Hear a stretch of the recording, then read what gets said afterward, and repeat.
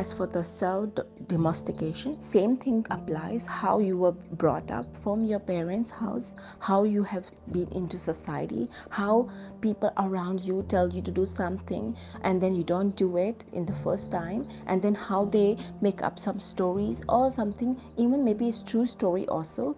They apply that story to you by shaming you, making you feel guilty about it, and then you will have to apply that and do as they say, like obey them, and then there's a condition to it.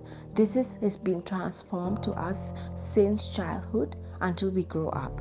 Without we knowing it, we have forgotten how to love ourselves. We do things for other people just to get approval, to get accepted, to get love, and to get respect.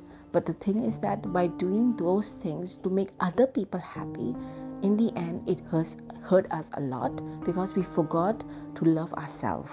That is called self uh, domestication, because you are self destructing yourself by making other people happy, and you're forgetting that you're not here to make other people happy. You're here to first make yourself happy.